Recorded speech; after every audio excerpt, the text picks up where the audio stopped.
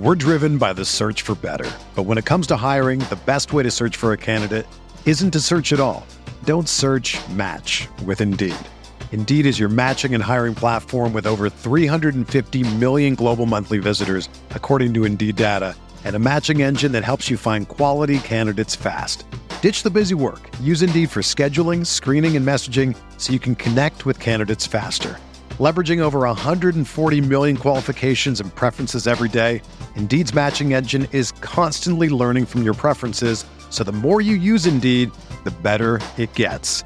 Join more than 3.5 million businesses worldwide that use Indeed to hire great talent fast. And listeners of this show will get a $75 sponsored job credit to get your jobs more visibility at Indeed.com/Blue Wire. Just go to Indeed.com/Blue Wire right now and support our show by saying that you heard about Indeed on this podcast. That's Indeed.com/Blue Wire. Terms and conditions apply. Need to hire? You need Indeed. What's up, y'all? It's Drewski, and I've teamed up with Mountain Dew to produce a hilarious new basketball podcast called The Dew Zone with Drewski. Learn the backstories of your favorite ballers and celebrities like Jamal Murray. Did you have like a favorite team? Was it the Raptors at the time or no?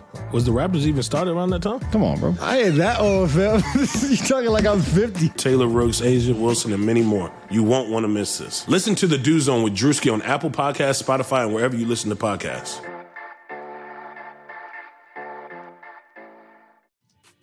You're listening to The Uncontested, an Oklahoma City Thunder and NBA podcast featuring Jacob. Oh, you haters, come at me. Taylor. Gyro step past a hater like I'm Rondo. Upgrade your baby mama to a condo. Nick. I really wouldn't mind taking a flyer on Swaggy P. Kamiar. I just got done taking a nap. And Justin. I'm too fast. What is up, guys, and welcome to The Uncontested. I hope you guys enjoyed your weekend. Hopefully got to watch a lot of football like I did. By the time you guys are hearing this, it'll probably be Monday morning. But I currently have the Patriots and Steelers game on, and the Patriots are up 17-0. And my fantasy team has done well, so it's been a good weekend of football for sure. I hope you guys enjoyed it. But thankfully, we are getting closer and closer to basketball season. So here we are. We have episode 4 of our season preview series over here at The Uncontested. Have another great lineup here of guests. We're so thankful for these guests who came on to join us. First off, we're going to have Sean Kennedy. He is the Liberty Ballers deputy editor, Philly Fast Break host, and you can find him on Twitter at Philly Fast Break. Next, we were joined by Kane Pittman, who previewed the Milwaukee Bucks with us. He is the Gyro Step host, another Blue Wire podcast, and he also an ESPN Australia and New Zealand reporter, which is very cool. You can find him on Twitter at Kane Pittman. That's Kane with a K. And then finally, we were joined by Gerald Bourguet. Gerald came on to preview the Phoenix Suns with us as we transition into the Western Conference with our season previews. Gerald is a editor and writer for the Step Back, as well as a Phoenix Suns reporter, so we're really happy that he came on. So I won't take up any more of your guys' time. We really appreciate you guys listening. Let's just jump on into it, starting off with the Philadelphia 76ers. All right, so we're back now with Sean Kennedy. He is the deputy editor of Liberty Ballers, the 76ers SB Nation affiliate. Obviously covers the Philadelphia 76ers, and you can find him at Philly Fast Break and his work at libertyballers.com. Sean, how are you doing today, man? I'm doing great, Jacob. How are you? I'm good. Thank you so much for taking time to chat with us today about the 76ers, who, for me, are one of the most interesting teams going into the 2019-2020 season. So let's recap them a little bit. They ended last year, the 2018-19 season, 51-31, good for third in the East. And of all teams that got bounced from the playoffs, the Sixers probably had the most heartbreaking one. East semifinals, Game 7, with the Kawhi shot that bounced on the rim about 8 times at the end of regulation, almost sending it into overtime. 4 times, but it felt like it was up there for half an hour. Yeah, I still see it in my nightmares. Yeah, I can imagine like just all of the city of Philadelphia just like holding their breath. And the game was tied at that point, so if the shot misses, it goes into OT, correct? Yeah, it would have went to overtime, and I think everybody in Philadelphia just felt like they had the momentum. I know, a lot of people like to dispel momentum as an actual thing, but they were really starting to roll, and it seemed like they had kind of figured out what they wanted to do on offense with Jimmy, point Jimmy, and the defense had kind of locked in, and Kawhi was like, he had the lower muscle injury. He was, just doing an enormous load for Toronto. So to ask him to go into minutes 48 through 53 and continue to do everything for them, I just feel like that would have been a little too much to ask of him, and the Sixers would have pulled it out. So it's heartbreaking, man. To be right there. So interesting enough, though, the summer comes along, and Philly actually has a pretty decent turnover of the roster. Instead of going through each individual transaction, I'm just going to try to sum them up here. And Sean, if I mess up anything here, please correct me. But okay. So the 76ers lose J.J. Redick, T.J. McConnell, Jimmy Butler, Amir Johnson, Greg Monroe, and Boban, all in free agency. They draft. Well, technically, Jimmy was a sign and trade. Yeah, okay. They draft and sign Matisse Thybulle, and then I guess they're a second rounder or two. I know the 1 second rounder was Carson Edwards, who then got moved to the Boston Celtics. So Carson, that's actually, it's funny you mentioned that. That's a huge point of consternation for Sixers fans, because everyone wanted him. He was the microwave scorer type that they've been coveting. The fan base, not the Sixers specifically, but ever since Lou Williams left, they're like, we need that small guard that can just pull up from anywhere and just come off the bench and play 15, 20 minutes, and he can go off for 20 points in a given night if he's hot. And so everyone wanted Carson Edwards, and they're like, oh, it's going to fall perfectly. And then they did the trade to move up with Boston so that they can make sure and grab Thybulle, I believe, at 21 versus 24. Yep. But they traded the first of their 2 second-round picks, not the second one. So they had 33 and 34. They gave 33 to Boston, and of course Carson Edwards went to Boston at 33. Yep, and then he's not there at 34. He wasn't there at 34, and they ended up, I think, selling that pick to try to get off Jonathan Simmons' contract. Oh, I gotcha. Okay. So yeah, everyone is super salty that Carson Edwards is not a Sixer. But yeah, technically they never had him. It was one of those draft night things where Boston for sure made the pick. But so they draft Matisse Thybulle first round, sign him to a rookie deal. They also add Josh Richardson in the Jimmy Butler sign and trade. In free agency, they add Al Horford, Kyle O'Quinn, Raul Nato, who actually, when I was looking up everything and doing the research for Philly, I didn't know his first name isn't Raul. It's like Raul and then a whole bunch of other letters on the end of it that I have no chance in the world at pronouncing. I didn't know that. So that's interesting. And Trey Burke, all in free agency. They re-signed Furkan Korkmaz. Did I pronounce that right? Yep, that's it.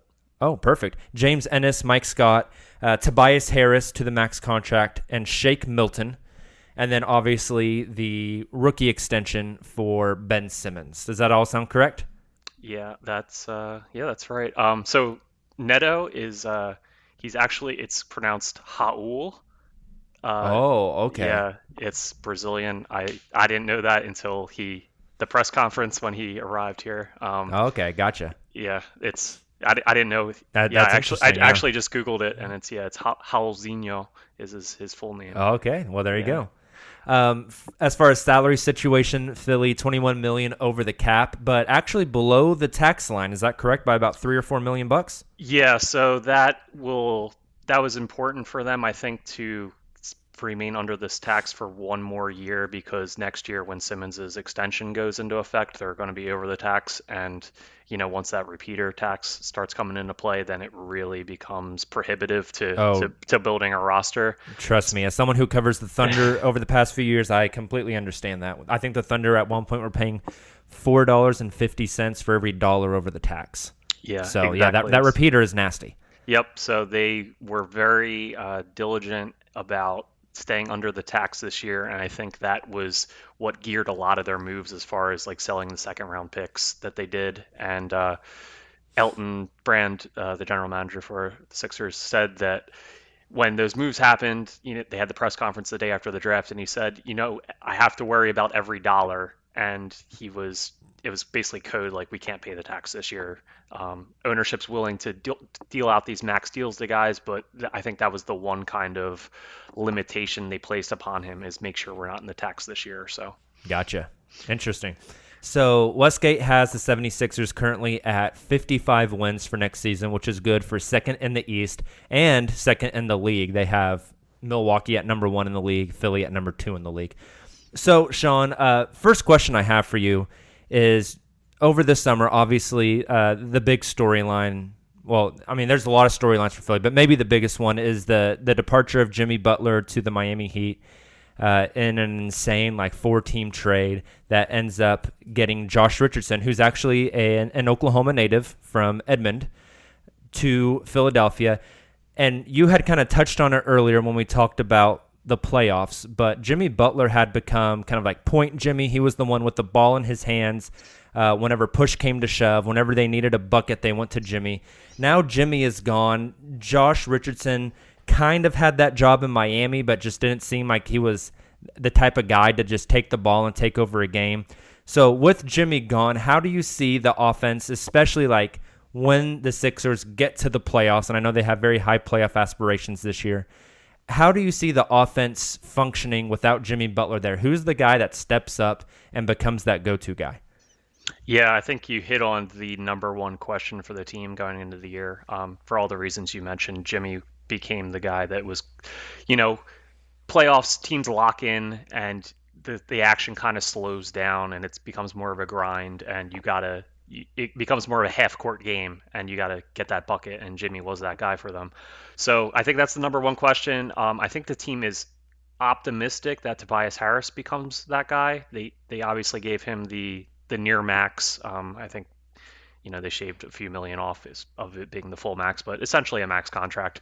And they're hoping that he continues to do more with the ball in his hands. He becomes more of a dynamic playmaker. He kind of was reduced to being a spot up guy a lot last year because, they had Jimmy, they had the two-man game between JJ Redick and Embiid. That was a big part of their offense. So I think they're hopeful that he can do more in a pick and roll and driving the ball, and not just be a guy that's out on the perimeter. So I think that's the number one thing that they're going to look to, and hope that he progresses his game. He's a guy that's improved every year he's been in the league, and he's still only 27 years old. So there's definitely room for growth for him still. And aside from Tobias, I think maybe Ben Simmons is able to do a little bit more as a shooter. And I don't mean he's going to come out and, start draining threes, because that's kind of the eternal question with him. But if he can just, pull up and hit a shot from the elbow, and he's willing to do that, I think that would allow him to be more of a playmaker. And previously, he's kind of been reduced to standing around the dunker spot down there along the baseline. But if he can be a threat where he can come off a pick and just kind of pull up from the elbow, and that's something defenses have to contend with, then I think that would open things up a lot for him.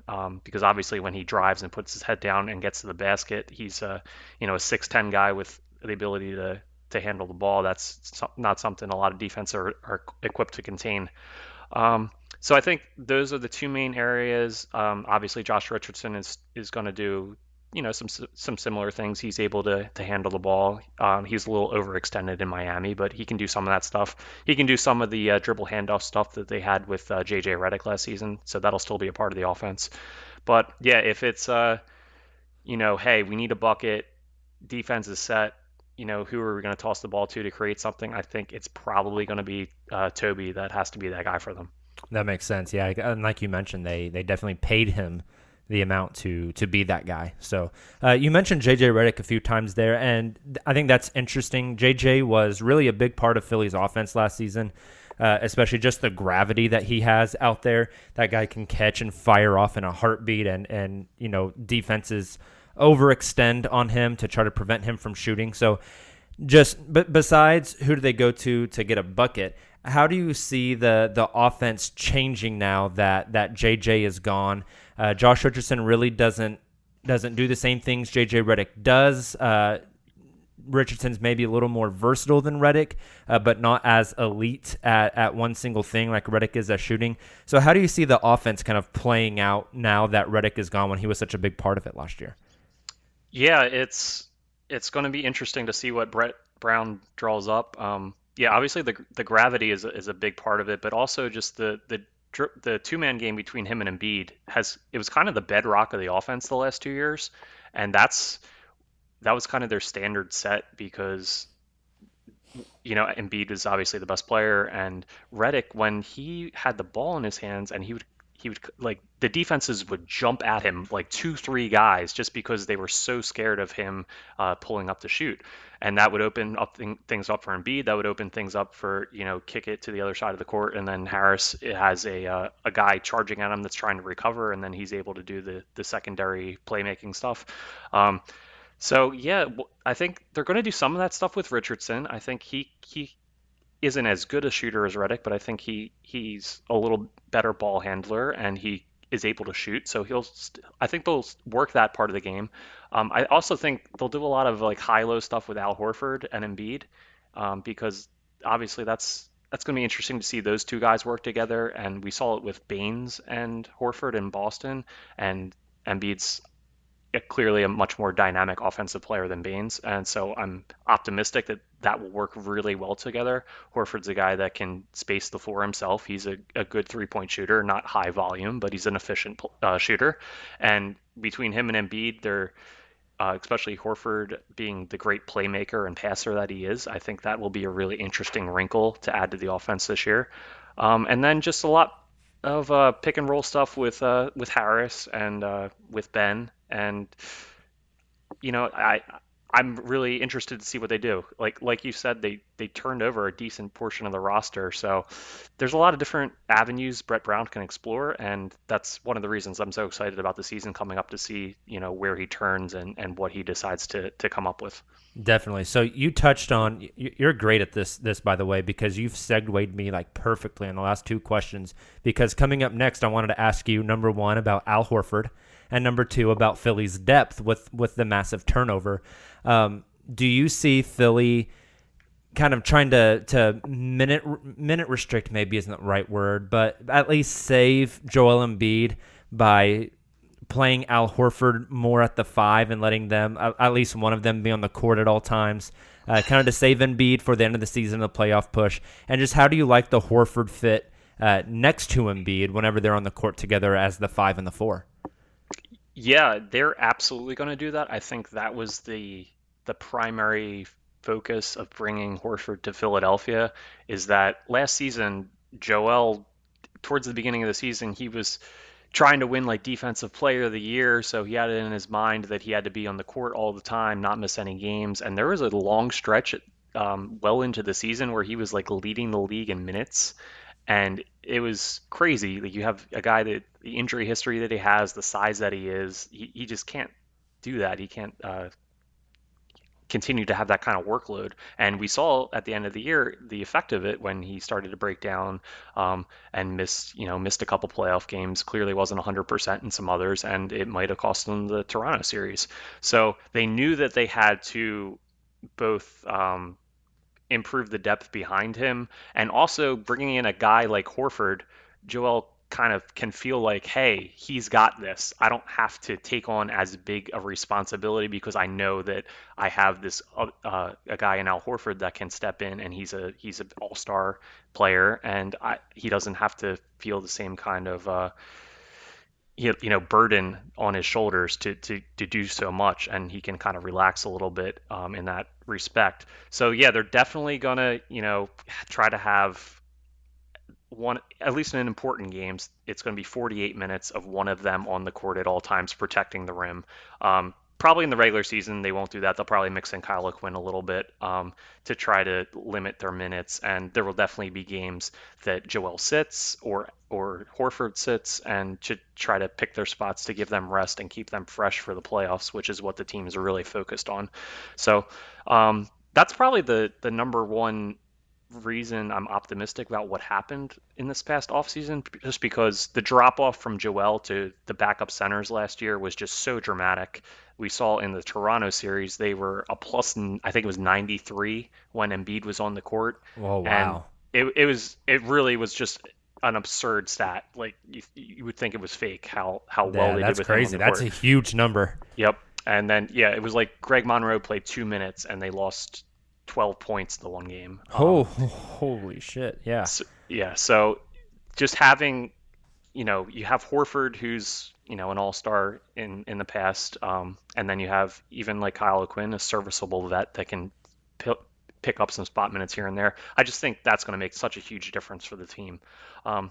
As far as them playing together, I think it's going to be a little bit of an adjustment for at least with Joel. He's not in the past, they've tried to surround him with stretch fours like the Irsan Ilyasovas of the world, Mike Scott, obviously, who's still on with the team. Those guys that, are more content to just stand out there, space the floor, and defensively they have a little more, they're a little more perimeter oriented. But I think Horford is still a guy, even as he's, getting into his mid-30s now, or he's age 33, I believe. He can still guard smaller players, so I don't feel too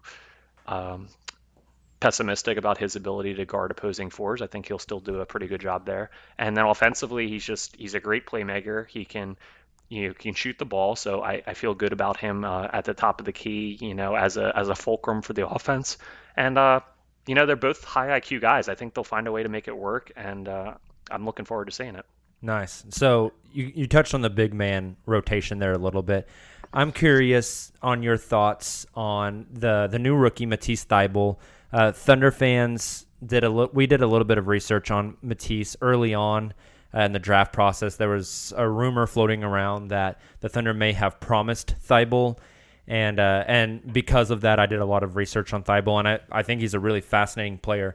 Do you think with Philly having not only championship aspirations, but a legitimate shot at a title this year, does Matisse Thybulle get rotation minutes on that wing, or are the Philly 76ers going to focus more on getting guys like James Ennis, Cork Maz, guys like that involved? I think they're going to give everybody a shot and see, who kind of emerges. They have Thybulle, and then they have Zaire Smith, last year's first round pick. I completely forgot about Zaire. Yeah, so between the two of them, I think they're really hoping that at least one of those two kind of emerges to be a 3-and-D type that they can slot into their rotation like as a 7th or 8th man. And if I feel good about the chances of at least one guy hitting. Both of them are incredible defenders. Zaire obviously had the allergy issue, which was a huge setback for him last year. Just a crazy story. Yeah, just like almost died, right? Yep. Yeah, it was literally life-threatening for him at one point. That is insane. He lost, close to 30 pounds, I believe. And that was after the foot injury. So just the rookie year from hell for him. But he, to his credit, he continued to work, and he actually, played some games at the end of the season there. Both of them looked good in summer league. Thybulle was shooting the ball a lot better than I think the scouting report said. He did a good job offensively. All the steals and blocks numbers, everyone thought that the question was, does the zone defense he played in college translate to the NBA? Yep. And he looked, there were some lapses when he was on the ball, but he did it for the most part, still did a good job as an on-ball defender. And then his instincts off the ball are just incredible, and they're absolutely going to translate even in a man setting. So I'm very bullish on both him and Zaire, and I think the swing skill for them will be like who will be able to knock down 36-37% of their threes this year. And if either one of them does it, then they will absolutely be a part of the rotation, because defensively they're ready to contribute. Yeah, very nice. All right. Well, hey, 2 more questions before I let you go here, Sean. The first one, I want to circle back to the start of our conversation. I said that the 76ers Westgate has them at 55 wins this season, good for second in the East. So those two things, the 55 wins and the positioning in the East, give me an over or an under for each of those. Where do you think? Do you think they end up higher or lower than 55, and higher or lower or spot on with number 2 in the East? I'm gonna say over 55. Okay. I think it'll be slightly over. So last year they won 51, as you mentioned. I just think they're so much deeper this year. We discussed how they have more depth behind Embiid at center. That's going to make a huge difference in the games he sits. He typically sits out about 15 games a year, and in the past it was just like a replacement level player that was filling in, and the disparity between him being in there and anyone else was just so huge. Now you have Horford, and then you would have O'Quinn backing up Horford. Horford, obviously, one of the better big men in the league. Yeah, and then you have O'Quinn that's, a guy that can help out better than, what they had in the past. So I just think those games when Embiid wasn't playing previously, they were kind of like, oh, we don't really have a chance. And now I feel good about the team stepping on the court even if he's not out there. And then, we talked, they have Zaire, they have Thibault, they have, Trey Burke and Neto. As guys that can handle the ball and create shots. And, I love TJ McConnell to death, but he's not the most dynamic offensive player.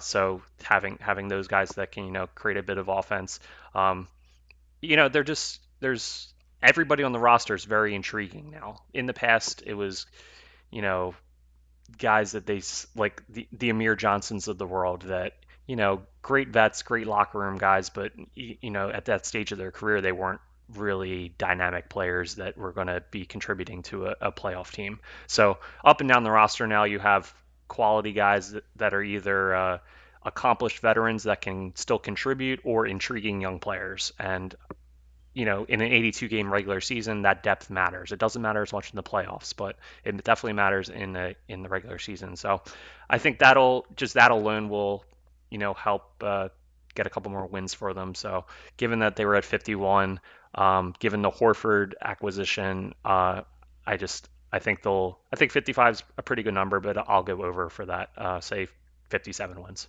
Okay, and so do you think second in the East, or do you think they can get that number 1 spot?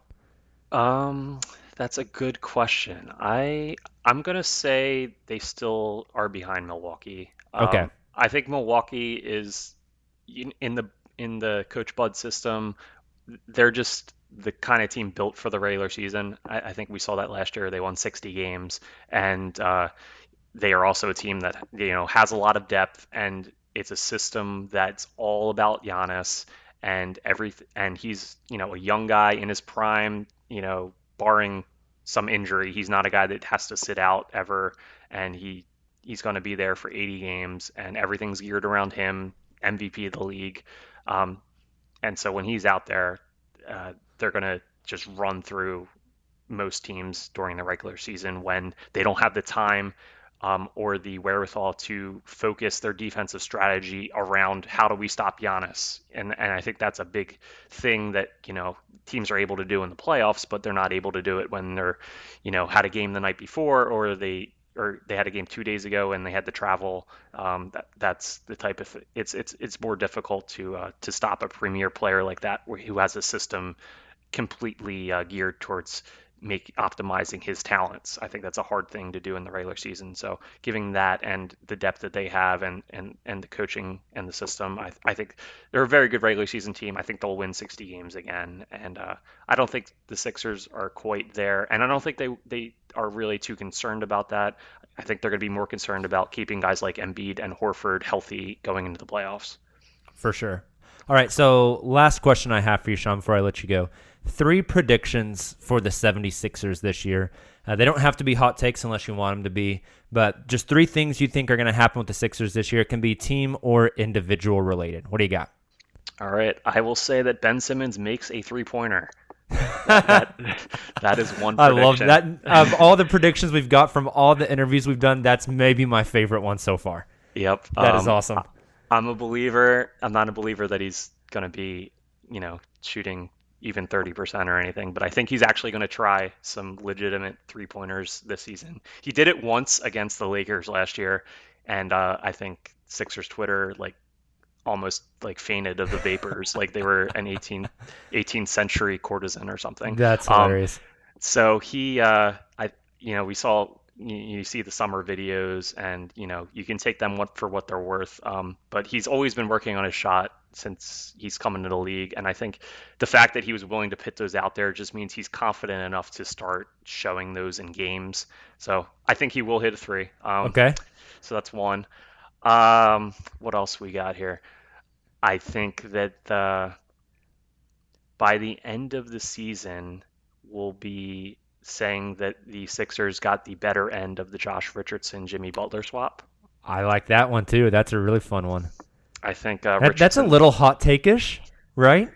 I'm not saying Richardson's a better player at this point of their careers, but I think that Richardson will be a better fit for what the Sixers are trying to do. Yeah, I can definitely understand that. I think it'll kind of allow Simmons to spread his wings a little bit more. He'll be able to have the ball in his hands more, and I just with him being kind of a more low-key guy and Al Horford being by all accounts the consummate teammate and just great individual, I think that there'll definitely be less drama. Yeah, I was about to say Josh Richardson and Al Horford are personality-wise, they just seem like the polar opposite of Jimmy Butler. Right. So I think love what Jimmy did while he was here. People were chanting his name when he had a huge playoff game. He was a warrior. He did great for them. But I think when people look back after this upcoming season, they'll say, "Man, I'm really glad that whatever it was, either they didn't offer him the 5-year max or Jimmy wanted to go to Miami." I think people will be glad that happened, and that's the avenue they went rather than just running back the roster they had last year. So that'd be number 2. Okay. And then number 3. I'm going to say they make the NBA Finals. Nice. So we did a just not one of our preview pods, but just a regular podcast a couple of weeks ago, and it was kind of like a betting hot take pod. And one of my takes was that Philly would win the title this year. So I'm glad that you're on board with me that they at least make the finals. I am 100% on board with you on that. I definitely think they can make the finals this year. Yeah. I mean, obviously, I think they have the talent to win it all. I think it would depend on who comes out of the West and the given matchup. There's a lot of good teams out West, and I think there's some teams that they would match up with better than others. But as for last season, I think if they had beaten Toronto, everyone felt very good about their chances against Milwaukee. And I think that kind of came to fruition when Toronto had an easier time beating the Bucks. Yeah. And then this season, adding Horford, I think they now have guys that can actually do a fairly good job against Giannis. I think Horford in the past has done well against him, guarding him. We saw last regular season, Embiid was matched up against Giannis, did a pretty good job. They went with that, which people had kind of been wondering if they were going to, pit these two unicorns against each other, and Embiid did a good job defensively against him, definitely held his own. And then Simmons is another guy that, he hasn't had a lot of success in the past, but, as a 6'10" point guard, essentially, he's definitely a better option than most teams have to deal with a guy like Giannis. So I think they're more so than many other teams, they have the pieces to kind of not stop Giannis, but at least contain him. And then given I think the Brogdon loss is going to hurt Milwaukee, and I think they're actually going to be slightly worse than they were last season. So I felt confident they were going to beat the Bucks last year. I feel even more confident this year. Very good. Awesome. Well, hey, Sean, thank you again so much for coming on with us today. I really appreciate you. And for all of you guys listening, make sure you go follow Sean on Twitter at @PhillyFastBreak. Like we've talked about in this interview, Philly's going to be a hell of a fun team to watch this year. Good chance they are the team from the East that's going to be in the finals. So you're going to want to follow along, and Sean is one of the best for that. So at @PhillyFastBreak, you can also read all of his work at LibertyBallers.com. Sean, thanks again, man. I really appreciate you. Yeah, not a problem. Thanks for having me. And yeah, anybody, the Sixers they're there's always something going on with them, it seems like, and we have a great crew over at Liberty Ballers. So, make sure to check it out if anything ever pops with the Sixers and you want to read about them. Definitely. Awesome. All right. Well, Sean, again, thank you so much. And hopefully we'll talk to you again as the season progresses. All right. Sounds good. Take care. So another huge thank you to Sean for coming on, talking Sixers with us, and previewing the Philadelphia 76ers. Next up, we have Kane Pittman to preview the Milwaukee Bucks. But before that, a word from one of our sponsors. Every guy looks better and feels more confident when he puts on a suit. There's one problem. Guys keep buying generic, off-the-rack suits. That's why Blue Wire is pumped to partner with Indochino for an amazing deal on a new suit. Indochino is the world's leading made-to-measure menswear company that makes suits and shirts to your exact measurements for an unparalleled fit and comfort. Looking to get married? They have tons of options for those looking to outfit their wedding party. It's so easy to get started. Visit a stylist at one of Indochino's 40 showrooms in North America and have them take your measurements personally. Or you can measure them at home yourself and shop online at Indochino.com. This week, the Uncontested listeners can get any premium Indochino suit for just $369 at Indochino.com when entering Blue Wire at checkout. Plus, shipping is free. That's Indochino.com, promo code BLUEWIRE for any premium suit for just $369 and free shipping. This is an incredible deal for a premium made-to-measure suit. Once you go custom, you don't go back. Now, Kane Pittman to preview the Milwaukee Bucks. Hey guys, it's Justin, and I am now joined by Kane Pittman to talk a little bit about the Milwaukee Bucks. Kane is a co-host of the Gyro podcast, a reporter for ESPN Australia and New Zealand, and the media manager for Basketball Australia. You can find him on Twitter at Kane Pittman, all the way from Melbourne, Australia. Kane, thanks so much for joining us. Yeah, no troubles at all. Thanks for having me, man. I know it's busy down there with the FIBA World Cup going on, so we really appreciate you making time. Has that been keeping you busy? Yeah, it's a really busy time, and I only just stepped into the role in the last week, so I sort of went from covering all the Team USA stuff and doing a bunch of stuff for the Bucks to now going on the other side of the fence with the media type stuff. But it's good, it's fun, and it's keeping me up late. I'm watching a lot of basketball at the moment. I bet. Filling your days with basketball. Yeah. Can't complain about that. Exactly. So let's dive in to give our listeners kind of an overview of where Milwaukee's been and kind of what they've been up to this summer.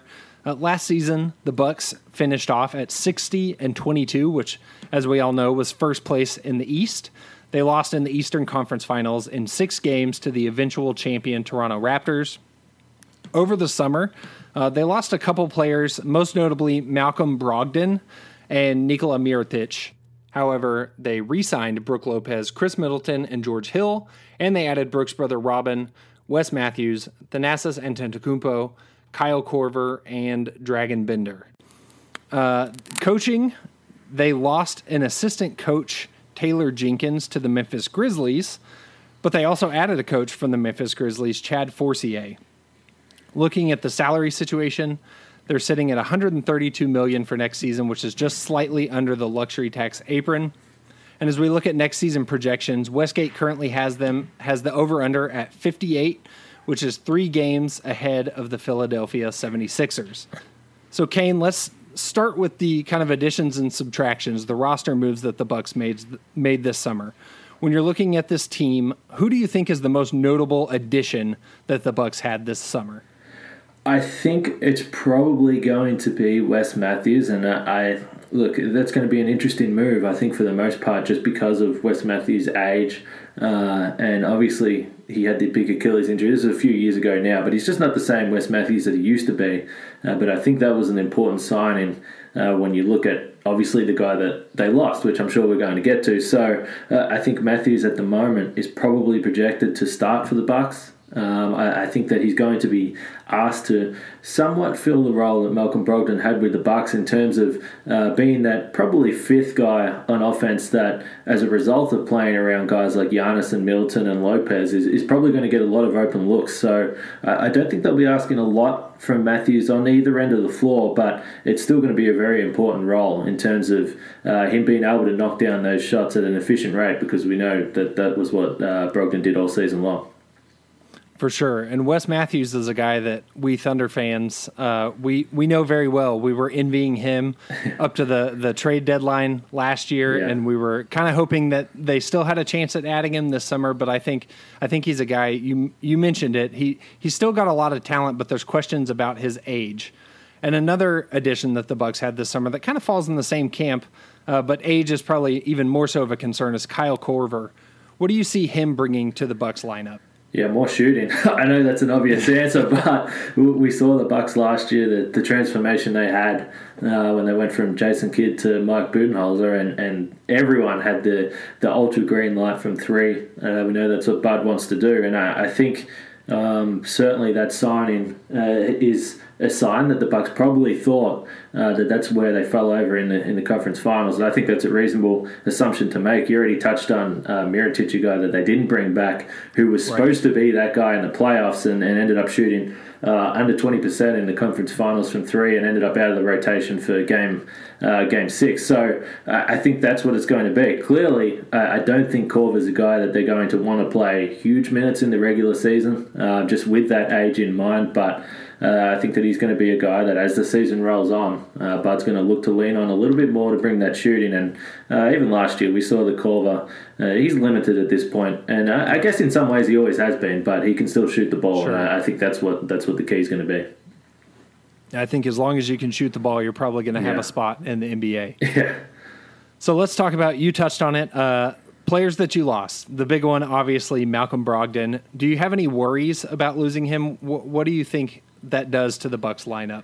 Yeah, I think it is a big loss. I think in particular, you think of a few attributes that he has in terms of he's just such a steady guard, and he was a guy that you could always trust that when the ball was in his hands, he was generally going to make a good decision. He really didn't take bad shots, and when you look at the way that he shot 50, 40, 90 last year, clearly there hasn't been a lot of players that have done that, but a big reason for that was his shot selection. He takes good shots. He gets into the restricted area, finishes well around the basket, and then shoots wide open threes. So the question will be whether the Bucks are going to be able to get that efficient 15 points, and it's probably not going to come to that level just because that's very rare what he did. But I think that the other question mark, clearly, when they came to signing Brogdon, and you touched on that they were just under the luxury tax. So by signing Brogdon, and they could have signed him, he was a restricted free agent, they certainly could have done that, but it would have pushed them into the luxury tax. And with a guy like Brogdon, who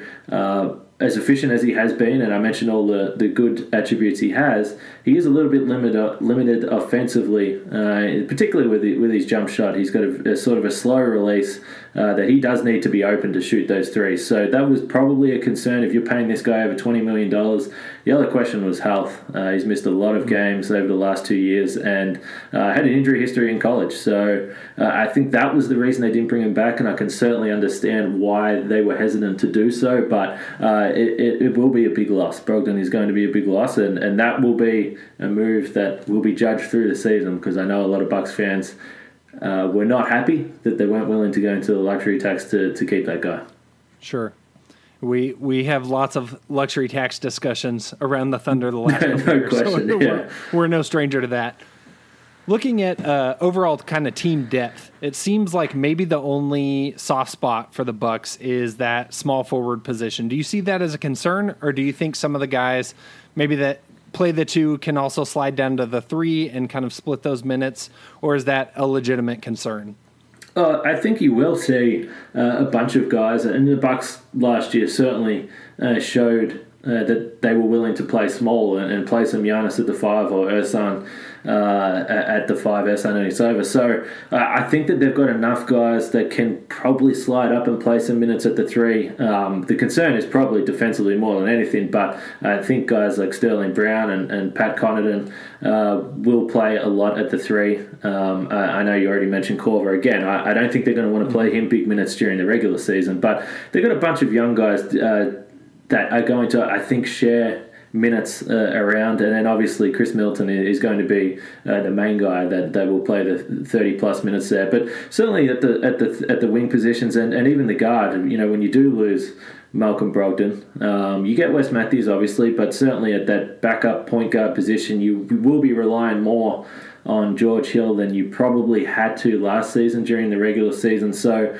there is some concern there, in those guard positions and then the wing. But I think that Bud really trusts guys like Sterling Brown and Dante DiVincenzo and expects big things out of them too. So taking a step back, kind of thinking about the front office and the ownership of the team, kind of the direction of the franchise as a whole, being so close to making the finals where the Bucks were having the best record in the regular season and then coming up just short in the Eastern Conference Finals, do you feel like they had a good enough summer to make another run at it? Do you feel that the moves that they made are satisfactory to once again contend for a title? Well, I think they did. And I think there's a couple of reasons for that. I think, first of all, the Bucks would have learnt a lot from the Eastern Conference Finals, and Giannis in particular. I think the big thing with the Bucks last year was that everything came so easy for them during the regular season. They won 60 games, and really they were blowing out a lot of teams. They only lost back-to-back games once.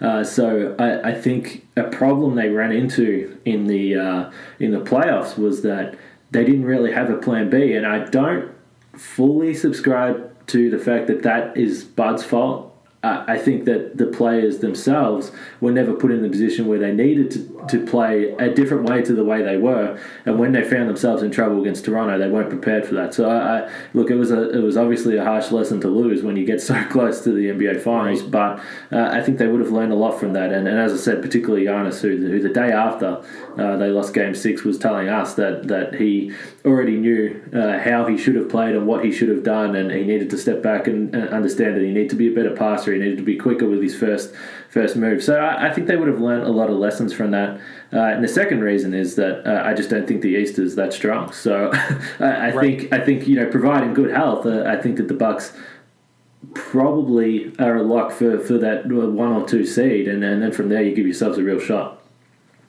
Yeah, that's what's so exciting going into this next NBA season is how wide open it is. Right. Especially after LeBron left the East, that opened things up in the Eastern Conference. But now with the Warriors kind of disbanding a little bit, with Kevin Durant heading off, you have that same kind of parity in the Western Conference. So I think a lot of teams see the opportunity, and it'll be interesting to see which ones step up and grab it. So I want to ask you some questions about the upcoming season, kind of what you're expecting to see from the Bucks. Are there any breakout players that you think are really kind of primed for a big season this next year that maybe we haven't heard about? Yeah, there's 2 guys that are going to be really interesting for me. And I already touched on Dante DiVincenzo. He was a guy that Bud very clearly likes. He was always one of the first guys off the bench, even as a rookie. So he had some real problems with heel bursitis and really didn't play for the last 2 or 3 months of the season. He came back for 1 or 2 games, had a real impact, and then had to be sidelined again with that injury. So he's probably a guy that will be under the radar for most fans around the NBA, but he's really aggressive defensively. He was projected as a shooter. His shot was a little bit inconsistent when he was on the floor last year, but I don't think that's something uncommon for rookies in the NBA. So if he can shore up that shot and get that to sort of 35%, that high 30s, and bring the defense, I think he's going to play a lot. And the other guy would be DJ Wilson, and he's really projected now to probably play a big role with Mirotic out, because he sort of became that odd man out when the Bucks got Mirotic and they really wanted to play Nico. That trade was designed for the playoffs, which pushed DJ Wilson out a little bit. But DJ has a real case to be potentially the Bucks' best multi-position defender and guy that can really move around to defend multiple guys on switches outside of Giannis and the Bucks. So defensively, he brings a lot, and he has the capability to knock down threes as well. So I think DJ Wilson and DiVincenzo are 2 guys that will play a lot for this team.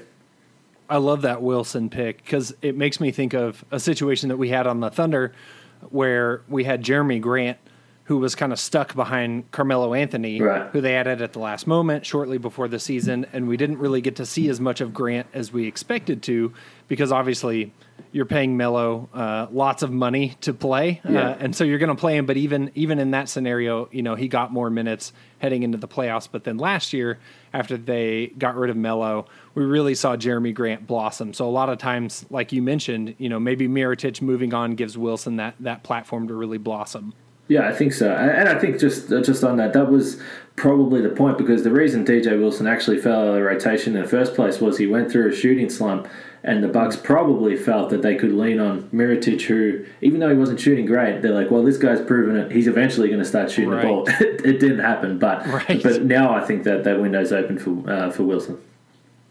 So what do you think? Give me a hot take pertaining to the Bucks. What's kind of your off the wall spiciest take that you've got for Milwaukee? This is interesting. I don't know whether it's that much of a hot take. I guess it is, but the Bucks also, a guy we didn't mention, they picked up Robin Lopez. Now, Robin Lopez obviously now gets to play with his brother, but I also think that the Bucks, the reason why they brought him in was because they lacked that second big body that they may need now against the Sixers when you talk about Al Horford and Joel Embiid, even if it's just for foul trouble insurance in the playoffs. They didn't have another big body. They bring in Robin Lopez, but we know the way Brook Lopez has shot the ball over the last 2 or 3 seasons. Robin Lopez hasn't been a three-point shooter. I'm told that he has been shooting a lot of threes since he got picked up by the Bucks. He's going to be shooting threes for the Bucks. I'm hearing Robin Lopez has the green light. I would expect him to be getting up a lot of threes, and it wouldn't surprise me to see him shooting them well. I was talking to Brook Lopez last week. He believes he can shoot them. I think we're going to expect to see Robin Lopez shooting threes for the Bucks this year. Nice. I like it. Following in his brother's footsteps. All right. He sees that. Brook Lopez what did he get, $3 million deal last year? Shoots 183s. Now he's a $50 million man. Robin Lopez is smart. He's on the Bucks in the middle now. He sees the path to another big deal. Yeah. That's awesome. That would be terrifying if that does indeed happen, to have both Lopez brothers pulling up for threes on you. It's going to be fun. It's going to be fun. So final questions here. We mentioned earlier that Vegas has Milwaukee's over-under number at 58, which puts them at the first seed in the Eastern Conference. So my question is, are you taking the over or the under? I'm taking the under, and I've been pretty strong on this since the end of the season. I think it's a bit of a misconception that the Bucks really went all out to win 60 last year. I don't think that was the case, because they were winning so comfortably, and Middleton and Giannis's minutes were actually well down on what they were the year before. So I don't think they overexerted themselves last year getting 60, but I think this year they're going to try a bunch of different things. I think Bud is going to understand that they're going to be there in the playoffs, but they need to be better prepared for what's going to come in the playoffs. So I think they're going to try different things. I think that might result in losing some more games. And Giannis himself said that, particularly early in the season, he needs to maybe try and take his foot off the gas a little bit and just relax a little bit. So I've got the Bucks winning 54-55, but again, that still might be good enough for the number one seed in the East. For sure.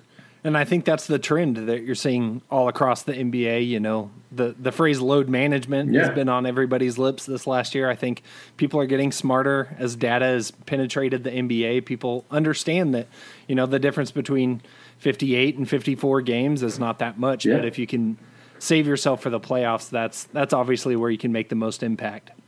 Yeah, I agree. So I think that, just want to say that I totally agree, and I think that they know that, because winning 60 games in the end was great, but it didn't really mean anything when it came to the conference finals. So I think that's a key point. So before we go, I want you to hit us with 3 predictions for the Bucks this year. They can be team or individual related. Just kind of 3 things that you're looking to see out of the Bucks this season. Well, I think that the one thing is that I think Chris Middleton, again, we've seen him with Team USA these last few weeks, and it's an interesting sort of situation with Team USA. Obviously, the numbers aren't where they usually are, but I think, again, the Bucks being a top seed, I think that Middleton will, again, be an all-star, so that would be his second time in a row for Chris after just signing the big deal there. I think Giannis this year, and I've just spoke about how he might try and take his foot off the gas, so that might contradict that a little bit, but I think that I'm not sure he's going to win the MVP, but I think he might win the Defensive Player of the Year this year. Ooh, I'm not sure. like it. I'm not sure whether Rudy Gobert is going to win 3 in a row, and I think that Giannis obviously was one of the nominated players last year. So I think Giannis will win Defensive Player of the Year. I like it. And maybe now I'm struggling for a third, but maybe one of those two guys I spoke about. Maybe DJ Wilson could be in the running. I'm not saying he'll win it, but he might be one of the guys in the running for most improved. I really think that he's going to play a lot this year. I like it. All good stuff. Well, Kane, once again, thanks so much for jumping on with us to talk about the Bucks. Everybody go check him out. You can find him on Twitter at Kane Pittman. Check out the Eurostep podcast, member of Blue Wire podcast. Check him out wherever you get your podcasts. Make sure to follow Kane for all his coverage, not just Bucks related, but Australia basketball, and especially with the FIBA World Cup going on. He'll be a great follow through all of that. So thanks again, Kane. We really appreciate it. Anytime. Thanks for having me. So another huge thank you to Kane Pittman for coming on and previewing the Milwaukee Bucks with us. Up next, we have Gerald Bourguet to preview the Phoenix Suns. But before that, a word from one more sponsor. If you found $100 on the street, would you pick it up or keep walking? Of course, you take the money. So why do you keep picking winners and not betting on them? That's why I go to MyBookie. It's fast, it's easy, and they pay when you win. Let's face it, where you're betting is just as important as who you're betting on. Do the smart thing. If you're going to bet this football season, bet with MyBookie. Did you know you could bet on games after kickoff? If by the second half it looks like your bet is going to lose, you can always just take the other side. If you're the kind of guy that likes to bet a little and win a lot, try a parlay. If all your picks come through, you'll multiply your winnings. And no matter how you bet, the NFL season is the best time of the year. Join now and MyBookie will double your first deposit. Use promo code BLUEWIRE to activate the offer. That's promo code BLUEWIRE. Visit mybookie.ag today. You play, you win, you get paid. Now, up next, Gerald Bourguet to preview the Phoenix Suns season. All right, now we're back. This is Jacob, and I am joined by Gerald Bourguet. He is the editor and writer for Fansided and The Step Back, and he covers the Phoenix Suns. Gerald, how are you doing today? Doing great, Jacob. How about you? Awesome. I'm good, man. Thanks so much for coming on. So you guys know you can find Gerald. He is on Twitter at Gerald Bourguet. His last name is Bourguet. You can find his writing at Fansided NBA and at _step_back. Gerald is great at what he does. For those of you who don't know, Nick and I both wrote we still write for Hoops Habit, and Gerald was the one that cleaned up all of our mistakes and made us look way better than we actually are. So thank you for that as well, Gerald. I appreciate that. Absolutely. I didn't really have much to do with you two, luckily. Yeah. I'm sure that's what they all say. Okay, let's jump into the Phoenix Suns. So last season, they end 19-63, which is the last place in the West. Correct me if I'm wrong. Was that tied for the worst record in the league, or were the Knicks a little bit worse? I think they were I think the Knicks had the worst record. I think maybe the Knicks had one less win, somewhere right around there. Yeah. Anyways, not a whole lot of wins for Phoenix last season. Then the summer hits, and starting on the day of the draft, we started to see the Phoenix Suns start making a lot of moves. Instead of going through and kind of categorizing each different transaction, I'm just going to go through and kind of list everything as far as players coming in, going out, etc. So the Suns lost T.J. Warren, Rashawn Holmes, Jimmer Fredette, who wasn't on the team very long anyways, Troy Daniels, Jamal Crawford, Josh Jackson, DeAnthony Melton, and Dragon Bender. I think that's everyone who left the team, which is like half the roster. They acquired Dario Saric, Frank Kaminsky, Ricky Rubio, Jared Harper, Tariq Owens, Czech Diallo, and David Kramer. They re-signed Kelly Oubre in free agency, and then they drafted Ty Jerome and Cameron Johnson. Gerald, to your recollection, does that sound correct? Yep, sounds about right. Awesome. Okay, so no injuries going into the season. There is a coaching change, though. Monty Williams will be the head coach for the Suns coming up. Thunder fans are familiar with Monty Williams whenever he was an assistant here a couple years ago. And unfortunately, that ended in really sad circumstances. But Monty's a great guy. I don't know if you've ever covered him before, Gerald, but you will love him out there. He is one of the most stand-up guys I've ever listened to talk. He's incredible. Salary situation, Phoenix is around $13 million over the salary cap, but they're well below the tax. They're nowhere close to a tax team. And for next year, Westgate projects them to win 29.5 games, which would be good for the 14th seed in the West, about 3 games ahead of the Memphis Grizzlies. So, Gerald, let's just start with all that roster turnover, because like I mentioned, that's almost half the roster that left, and then a bunch of new faces coming in. And I feel like NBA community is kind of mixed on what the Suns did this summer, if they think it's good, if they think it's bad, if they think there's a sense of direction or not. So can you just kind of talk about that a little bit and what you think about the summer? Yeah, I mean, I have very mixed feelings on the offseason, and I feel like that's kind of my mixed feelings are a pretty good representation of why the rest of the NBA community's feelings are mixed as well. On the one hand, they did get better this summer. Like, they added actual NBA players, which they did not have a lot of. If you look at the guys that are no longer on the roster, the Dragon Benders, Josh Jackson, DeAnthony Melton, they're all mostly young players who were still trying to figure it out. They had too many players in that category, and a lot of those projects, a lot of those players drafted from the Ryan McDonough era just were not panning out. And Josh Jackson, on top of being reckless on the court, was just as reckless with some of his decision-making off the court, which was garnering bad headlines. And it was, you know, I don't blame them for giving up on his potential this early and calling a potential draft bust what it is.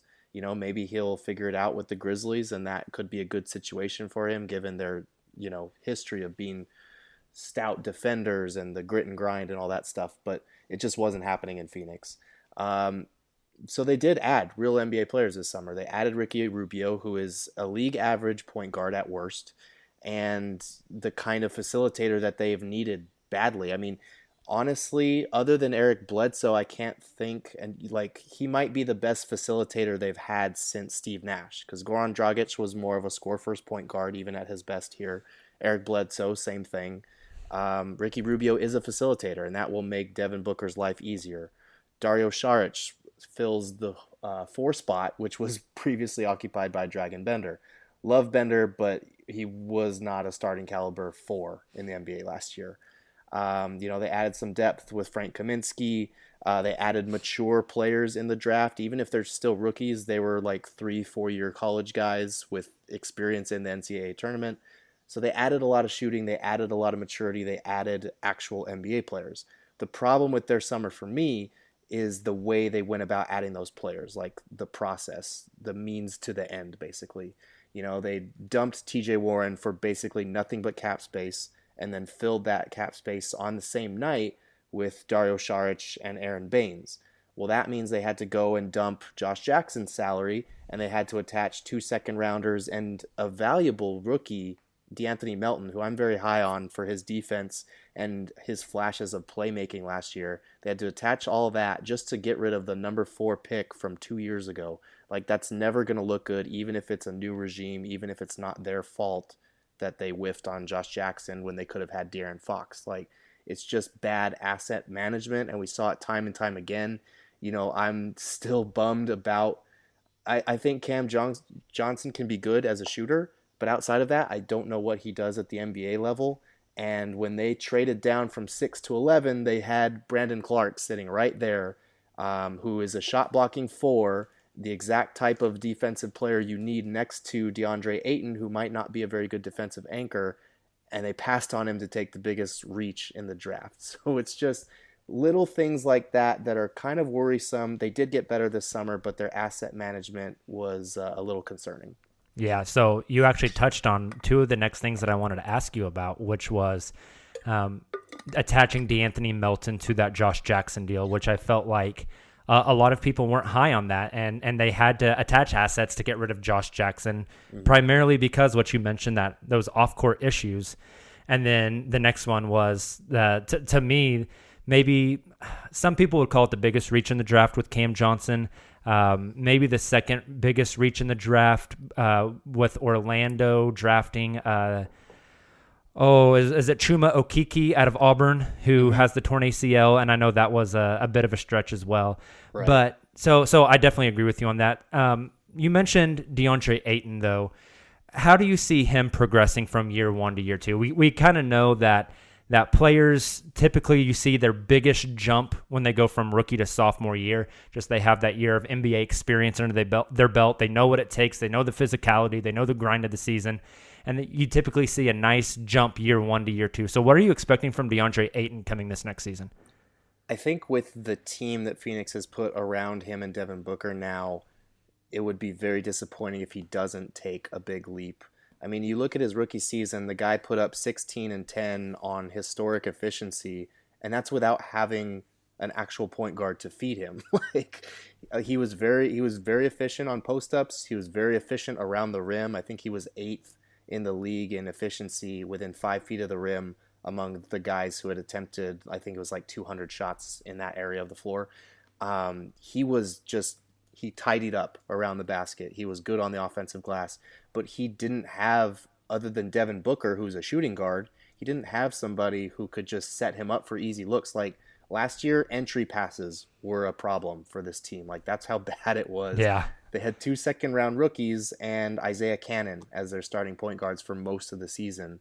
And then it was Tyler Johnson, and he's more of a combo guard. So I feel like with Ricky Rubio, Tyler Johnson coming off the bench, and Devin Booker's playmaking ability, which took a major step last year, like he's going to have options that can feed him on the pick and roll and make his life easier. And he's also got shooters on the perimeter now, which should help. The Suns were dead last in three-point percentage last year. They've got Saric, they've got Booker, they've got Mikal Bridges, who will hopefully be better along with Booker this year. And even Aaron Baines, he's going to let it fly a little bit. So I feel like there should be better spacing this year. And on the defensive end, I feel like Baines is a very under-the-radar good addition for this team, just because like that guy is rigid. He is not going to move. He's not going to back down. He's going to put guys on their butts.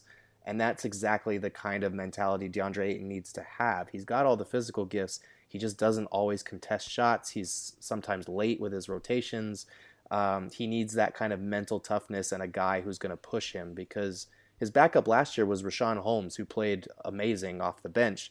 But Rashawn Holmes is trying to carve out a place for himself in the NBA still. Baines is more of a mentor, a guy who's been around, a guy who is going to be more willing to show him the ropes and maybe not so focused on, trying to carve out a role for himself. So I think that's exactly what Ayton needs defensively to push him, because he's got the physical gifts. It's just a matter of focus and fatigue and awareness with him sometimes. So hopefully this year, between all of those things, he's primed for a big season, because, Doncic and Trae Young captured our attention, and that was an amazing Rookie of the Year race. But in a normal year, like Ayton would have gotten more attention. Yeah, and that for was sure. That was without an actual point guard. So it should be exciting to see what he brings to the table this year. So you talked about some of the passing issues of the team, but you also mentioned how Devin Booker last year, with the ball in his hand so much, kind of made strides in that area. With having a veteran point guard like Ricky Rubio on the roster this season, do you still see, and maybe this changes a little bit with the coaching changes as well, but do you see them still pushing Devin Booker to explore that playmaking part of his game and having the ball in his hands? Or do you see them kind of shifting more to having Booker spot up, having him cut, having him come off curl downs and whatnot, and maybe the ball in his hand a little bit less? How do you see his progression moving forward? It should be an interesting balance. And I think it'll be a healthy one for both Booker and the team, because as much as Booker's playmaking improved, he was still very turnover prone. And I mean, you see that from the best assist guys in the league like Harden and Westbrook, but Booker's not quite at that caliber. So I think taking the ball out of his hands and taking off some of that pressure to both score and play make for the Suns all the time is going to be huge this year. Rubio's definitely going to help in that regard. Hopefully get him involved in more off the ball stuff, because Booker, people forget this, but coming into the draft, Booker was pegged as like a spot up shooter, an off ball guy, like a Klay Thompson light kind of player. Yep. And that hasn't been his function in the NBA at all, because of a lack of talent, a lack of playmaking around him to make his life easier. So hopefully Rubio will help with that, but they also need to make sure that they empower Booker to keep exploring that playmaking aspect of his game, because it is what's going to separate him, and it is why a lot of people, at least the ones that don't think he's overrated, were so high on his season last year. It's because of that growth that he showed in that area. So I think hopefully if they can get him more catch and shoot looks where he was still good, even though his 3-point efficiency dived off a cliff last year, a lot of that was pull-up stuff. A lot of that was on-the-ball stuff. Hopefully they can get him off-the-ball stuff, and then if that's covered, his playmaking ability as a secondary playmaker will really shine. So is he going to be able to play make at all, though, if he can't even handle a double team and pickup? I'm just kidding. We're not going down that road. There's no way in hell we're going down that road. Oh, man. Don't you love the NBA in July and August? It's really dry out here. Oh, man. God. That was the story of, like, just the NBA for, like, 3 days, man. I was just like, we got to move on. This is awful. It was that and the chicken sandwich wars, and I honestly think the Devin Booker thing was dumber. You know, I never actually got around to getting to Popeyes, so I don't get to have an opinion. When they come back, you got to do it. It's amazing. I know. Maybe I need to get that app. You know. Yes, exactly. Okay, one more guy I wanted to touch on. The Suns went ahead and re-signed Kelly Oubre in restricted free agency. A shorter deal, only 2 years, $30 million, average of about $15 million per. How do you feel about Kelly Oubre's game, bringing him back, and his, I guess, short and long-term fit with this roster? Yeah, I mean, I think a lot of people were somewhat disappointed at first that it wasn't for a longer deal. 2 years is kind of both sides being a little uneasy with the long-term fit, maybe not being able to come to terms on the annual salary for a 4-year deal because, you know, paying him in the $60 million range over 4 years would have been a pretty hefty investment. He was very good in Phoenix, and he was part of the culture change that we saw a little bit down the stretch last season, which is huge for a franchise that's missed the playoffs 9 years in a row and has just been, the body language was terrible. You could tell that these guys weren't happy out there. Like, him coming in and then Tyler Johnson coming in, it helped change the culture a little bit. So having him back is big, and it helps on the wing, and it gives a lot of length. The Suns were high up there in deflections between him and Mikal Bridges, so all of that's good. He definitely still needs to work on that three-point shot, and so I think a 2-year slight overpay is okay. Like, it's not a bad thing. A lot of people clown the Suns because anytime the Suns do anything now, it's clown-worthy because they're the Suns, and I get it. But, you know, $15 million a year over 2 years, it's not terrible value for a guy who helped turn things around, who could be useful, and then at the end of the 2 years, you know, we'll reevaluate, see where things are, and if he's not a part of this core moving forward, like, they still have Mikal Bridges, and hopefully Mikal Bridges takes a leap next year and supplants him as a starter. You know, you'd be overpaying for a six-man in Oubre at that point, but, you know, whatever. You need actual NBA players, and Oubre is definitely one of those with his slashing ability that takes all of the pressure off of Booker on the offensive end. Definitely. And, you know, $15 million at this point in the NBA, I think $15 million is right at the average starting salary for a player. So right. Even though some people might perceive it as an overpay because of what Oubre has proved so far in the league, you know, it's really not much of an overpay. And also you mentioned the culture shift with him coming in, with Tyler Johnson coming in. So I guess that the last thing I want to ask you before we get to our final two questions is, do you see that culture shift continuing with guys like Ricky Rubio, who's a veteran in this league and from all accounts a true professional, but then kind of circling the wagons back to the beginning of what we talked with Monty Williams and just the kind of guy he is, the type of people he's bringing in, what he's about? Can you just kind of sense that is what is happening with that franchise right now? Absolutely, and I feel bad that Igor Kokoskov had to be the scapegoat for that change to happen, but with a new front office in place, you could tell there were just nights when the team, it looked like they had given up on their coach. It looked like he had lost the locker room a little bit. I think with Monty in place, he's a player's coach. He's a guy that is so well respected around the league. That type of thing isn't going to happen again. You could tell there was a little bit of a divide because Kokoskov is a brilliant basketball mind, but the communication between him and his players didn't always seem to be tip-top shape. So with Monty, hopefully that won't be an issue. if they continue to lose, like, it's going to get to that point. That's just what losing does. But, hopefully with a lot of these actual NBA guys that they have now, they haven't had that, and people don't realize that, and that's why it was easy to rip on the Suns offseason because of their poor asset management. But if you look at who they brought in Rubio, they brought in Saric, they brought in Frank Kaminsky, they brought in, Aaron Baines. They brought in guys that have been on successful teams and that have been around the league and know what it takes to at least be competitive. The Suns haven't had a lot of guys like that. Like, you look at their veterans, it was an over-the-hill Jared Dudley. It was an over-the-hill Tyson Chandler. It was, 41-year-old Jamal Crawford, or however old he is. Yeah, dude, he's been around forever. Yeah. And he doesn't age, which is creepy. No, he doesn't at all. And he's still, you see the summer highlights. Yeah, he's like the Pharrell of the NBA. Right.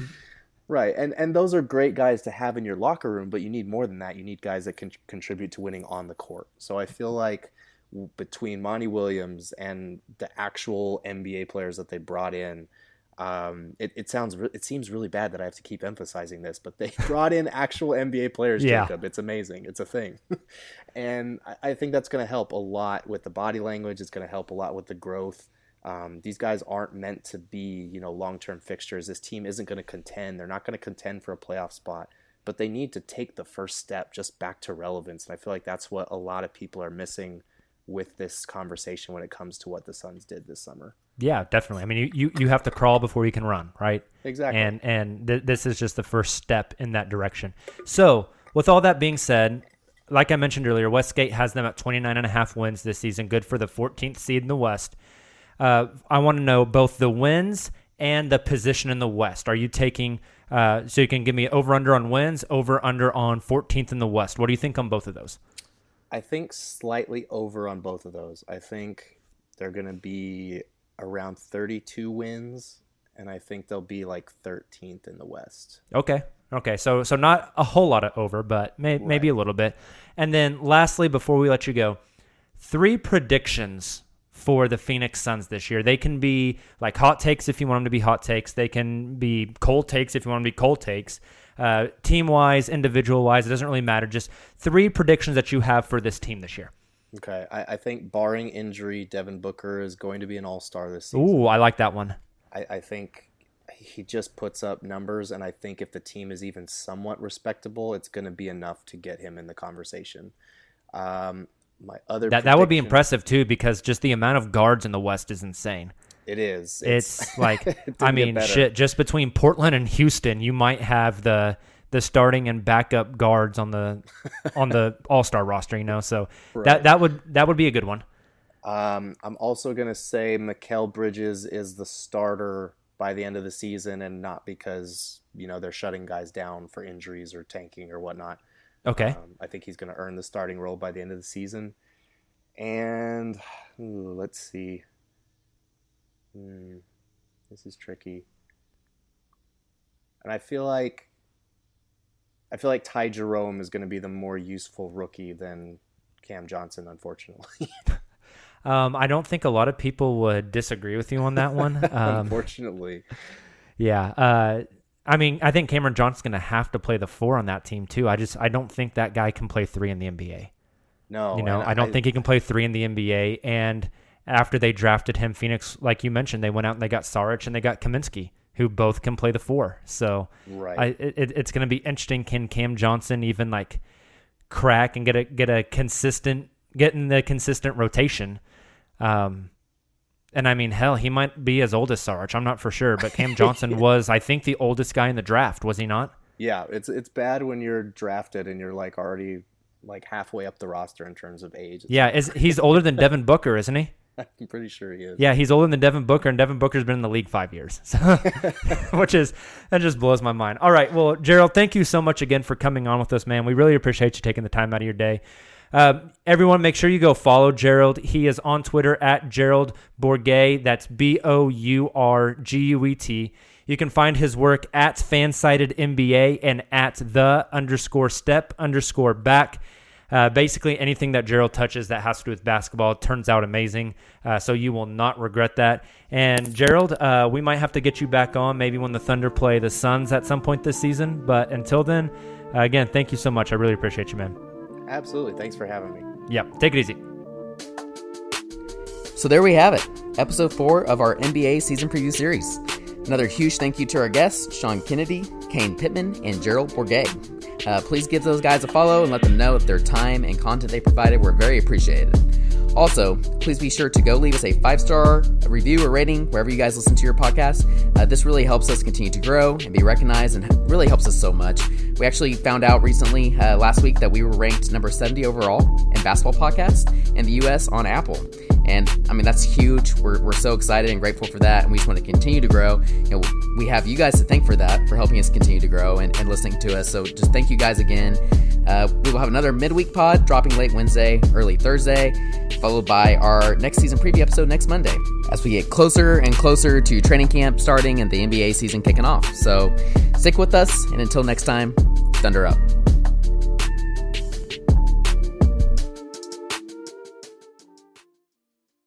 Nobody builds 5G like Verizon builds 5G, because we're the engineers who built the most reliable network in America. And the more you do with 5G, the more building it right matters. The more your network matters. The more Verizon engineers going the extra mile matters. It's us pushing us. It's Verizon versus Verizon. 5G built right from America's most reliable network. Most reliable based on rankings from RootMetrics second half 2020 U.S. report of 3 mobile networks. Results may vary. Award is not an endorsement. Everyone is talking about magnesium. It's all you hear about. But why? What do we know about magnesium? Well, magnesium is the number one mineral that 75% of Americans are deficient in. If you are a woman over 35, magnesium will help you rediscover balance, energy, and vitality. Magnesium supports more than 300 enzymatic reactions in your body, including those involved in hormonal balance. From functional medicine doctors to mental well-being and female hormone experts, we all know that magnesium is the one mineral to improve all aspects of well-being and health. But which one? Magnesium Breakthrough from Bioptimizers, the trusted choice recommended by leading experts with 7 best-absorbed forms of magnesium to ensure your body receives the support it needs for overall well-being. Go to bioptimizers.com/balance today and use code BALANCE10 for 10% off. Support your journey to wellness at bioptimizers.com/balance. Magnesium Breakthrough from Bioptimizers, your foundation to optimal health and vitality.